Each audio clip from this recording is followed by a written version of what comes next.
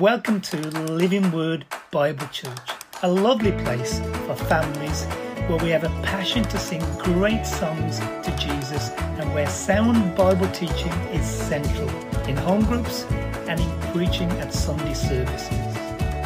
Living Word Bible Church, teaching the Bible verse by verse.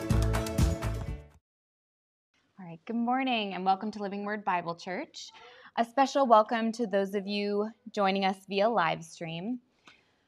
My source material today comes exclusively from Daniel Ang. He is an experimental physicist with his doctorate from Harvard. So with that, let's begin. Resurrection Sunday. It's the reason for it all, right? As Christians, we believe in a personal God who loves us and desires to have a relationship with us. We believe that he revealed himself most supremely through the person and works of Jesus Christ, who was born over 2,000 years ago, carried out a ministry in Judea where he claimed to be the Son of God, was crucified, and then was resurrected from the dead after 2 nights in a tomb. We believe that these things actually happened, not metaphorically or subjectively, but as objectively and literally as any other event we thought that has happened in ancient history. But how can we know that the resurrection is true? Skeptics often wonder how Christians can believe in such a grandiose, incredible, and apparently unscientific claim. How can we believe the truth of a 2,000-year-old religion? And how can we believe in having a personal relationship with a spiritual being?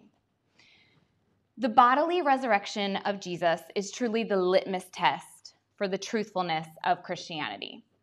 If Jesus genuinely died and rose again, then it makes it extremely likely that he is who he claimed to be, right? It's foundational to the Christian faith. If it didn't happen, then Christianity is a false religion. Any rational person would have no reason to believe that it's true. Clearly, the resurrection of Jesus is unique, even within the context of Jesus' many other miracles. So, from the days of the early church, it was central to their gospel message. They preached that Christ died for our sins, that he was buried, that he rose again, and that he appeared to many of his disciples. On the other hand, if Jesus had died and stayed dead like any other human being, as Paul says in 1 Corinthians 15:19, Christians are to be pitied more than all men because our faith would be based on a lie. So we're going to talk about 3 key facts that we have for evidence of the resurrection. When scientists are asked to believe in something, they ask questions about evidence, and that's what we should be doing too as believers. And while we certainly have evidence for the resurrection, it can be summarized with 3 historical claims. So number 1, Jesus was crucified and died. Number 2, his body was buried in a tomb that was found empty a few days later. And then number 3, his disciples experienced encounters with who they believed to be this newly resurrected body. So altogether, these 3 claims that are backed by historical evidence and scholarly consensus, they constitute a very compelling case for the resurrection. So the first claim that Jesus was crucified and died, this is the least controversial. Almost no historian disputes that Jesus lived in the 1st century AD, that he carried out a ministry for a few years, and that he was crucified to death by the Romans. Even a skeptical scholar such as Bart Ehrman, who, as we've talked about Bart quite a bit, he argues vigorously for the historical veracity of these basic facts, and this is based on both Christian and non-Christian sources. The second claim is Jesus' burial and then the empty tomb. Skeptical scholars such as Bart Ehrman dispute this, and they argue that it's more likely that Jesus' body was simply left to rot for a few days and then he was buried in a common pit with criminals. Bart Ehrman has also suggested a twin theory. That is that Jesus had an identical twin that was killed in his place. And I'm not kidding about that. The first time I heard that, I was like, okay, we're done here. Nothing else to say. However, Ehrman's views, particularly regarding this twin theory, they don't represent a widespread consensus. More comprehensive examinations of Roman crucifixion and Jewish burial practices by specialist scholars, because there are people who dedicate their whole lives to studying these things. They have demonstrated that the gospel account of Jesus' burial in the tomb by Joseph of Arimathea is historically credible, and that's very important. Similarly, there are strong arguments to support the claim that the tomb was found empty a few days later. A commonly cited reason is that the gospel accounts are rendered more credible by their agreement that women, I know Montez just talked about this, were the first witnesses to the empty tomb. Again, a very significant point. More recently, John Granger Cook, who is a professor of religion at LaGrange College in Georgia, he has argued that based on linguistic, historical, and cultural reasons, it's unlikely that Paul mentions a burial and a resurrection in 1 Corinthians 15, verses 3-7, without first presupposing an empty tomb. The third claim is that in the weeks after his death, his disciples have claimed to encounter the risen Jesus. Now, the majority of scholars in the field concur that these visual experiences did occur. They weren't just mere visual apparitions. The accounts of Jesus' post-resurrection appearances were replete with tactile details. Remember, Jesus said, look, see, touch, hear. Additionally, only a limited number of Jesus' disciples claim to have witnessed the risen Jesus. And we also see that in the ancient creed of 1 Corinthians 15, verses 3-7. So these post-resurrection appearances of Jesus, they're distinct. They're very distinct from any other recorded incidences of mass psychological hysteria that we frequently see encountered in other religious contexts. Does that make sense? Okay. So consequently, we have good historical reasons to believe the following claims. Again, going back, number one, Jesus was crucified and died on the cross. This is near certain. Number two, Jesus was buried in a tomb, which was found empty a few days later. This is highly probable. And then number three, over the few weeks after, and then in multiple instances, several of Jesus' disciples encountered a person that they believed to be the risen Jesus. And again, this is near certain. So we have near certain he was crucified and died.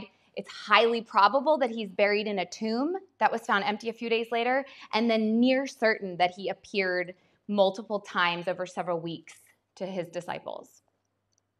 What theory can best explain these three facts?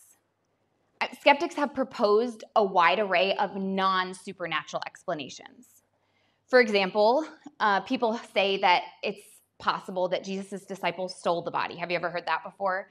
His body was stolen. Or the disciples were experiencing a mass group hallucination, or they just went to the wrong tomb, found some other random dead person and took that. Or there's the theory that Jesus survived his crucifixion somehow.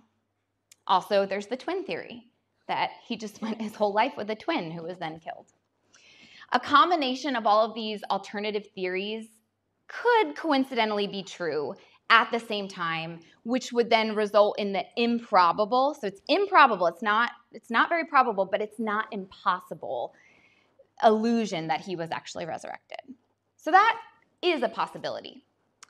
But when you remove the requirement that a non-supernatural explanation must be true, it's pretty clear that the theory that Jesus rose from the dead literally is a much more plausible explanation than any of the other ones. And you can't dismiss this as a God of the gaps explanation either. Now, the God of the gaps is a theological perspective in which gaps in scientific knowledge are taken to be evidence or proof of God's existence. So people who say that the earth is flat, they feel like, oh, well, we can't know for sure. Oh, there must be a God. I don't believe the earth is flat, by the way. Also, the resurrection hypothesis is limited and straightforward. It simply says that somehow Jesus experienced a resurrection which restored his body completely, so that afterwards he was able to be seen, heard, and touched by his disciples on several occasions. Now, some people might have independent reasons for assuming that supernatural explanations are improbable. More specifically, a scientist might feel specially compelled to disbelieve the claim of supernatural occurrences. After all, one of the narratives of scientific progress is that the things which we thought previously to be supernatural before, they turned out to just have really mundane scientific explanations. So isn't it more judicious for careful scientists to just remain agnostic and assume that a better non-supernatural explanation can someday be found? So that's what often a lot of people do with the resurrection. They're not going to presuppose a supernatural explanation, and they're just holding out or believing in non-supernatural explanations. With these objections in mind, there is potential wiggle room for some rational skepticism. I'm not going to stand up here and say that Christianity is a slam dunk, because it's not. There's no such thing as a slam dunk. We're not going to have absolute certainty for anything. Again, that's okay. So while there is this wiggle room, we cannot overstate it, because you'll find that that's often what people do. First, science cannot disprove the resurrection, okay? Because we no longer have empirical access to the body of Jesus or to any other relevant physical evidence from that time, for that matter. Secondly, the resurrection is a one-time phenomenon that does not conform to the regularity and repeatable pattern of most events studied by science. Remember doing science experiments in school? You have your hypothesis, you have a control, you have all these different factors, and you repeat and repeat and repeat and come to the conclusion. The resurrection is not like that. It was a one-time phenomenon. Science is agnostic about such events, though. So if someone wants to remain skeptical, they cannot say that the science compels them to do so. So if you encounter someone who says, oh, well, the science, Charlie and I say that a lot, oh, it's science, math and science. If you meet someone who says, oh, well, I don't believe in the resurrection because of the science, guess what? The science is not arguing for that. And so be sure to call them out on that. So we have that historical evidence. Now we're going to talk about the personal evidence. We just talked about the strong evidence that the resurrection happened. But again, it's not definitive. There are those alternate explanations. So I can understand why someone might see all of this and still walk away in unbelief. I really can see that. In my opinion, though, historical evidence, it gives us a rational foundation to trust in Jesus, but it's not enough. Okay, if you don't hear anything else that I've said today, listen to this. The Gospels themselves were not originally written for the purpose of proving skeptics wrong. Okay, I'm going to say that again. The Gospels themselves were not originally written to prove skeptics wrong. This is super important. Rather, they were written so that we may believe that Jesus is the Christ, the Son of God, and that by believing we may have life in his name. John 20, verse 31. If Jesus is real, which we know that he is, he calls us to eternal life, not to rational insight. My own faith in Jesus works like this. It's informed by the evidence, of course, but it's so much more than that. After examining all the evidence, at some point, you have to choose to suspend any remaining doubts and act as if it was all real. A cynical skeptic might comment, oh, well, you're simply imagining things. But to me, Jesus' call is unrelenting, and the historical evidence gives me further rational reasons not to ignore it. And Jesus doesn't want us to know him in the same way we can know cold, dispassionate facts about science, like about molecules or electrons. That's not what he came to do. Instead, he wants us to know him as a living, personal God, a loving God. He challenges us to stop treating him like a philosophical proposition and surrender all to him, the God-man who showed through his resurrection that he has achieved victory over death. He gives us reason to hope that one day all of us too will be resurrected in a moment, in the twinkling of an eye, at the last trumpet. 1 Corinthians 15:52. So I choose to believe. And in doing so, I join in the confession of millions of Christians throughout time and space who also chose to follow Christ and let him change their hearts, minds, and way of life. The more I choose to surrender to him, the more I grow in my relationship and trust in him. And my faith gives my life a purpose and a meaning and an ultimate foundation. It's a foundation that I hope that every person listening to these words will share at some point. May we rejoice in the resurrection of Jesus, not just today, but every day, because it gives us the only hope that does not disappoint.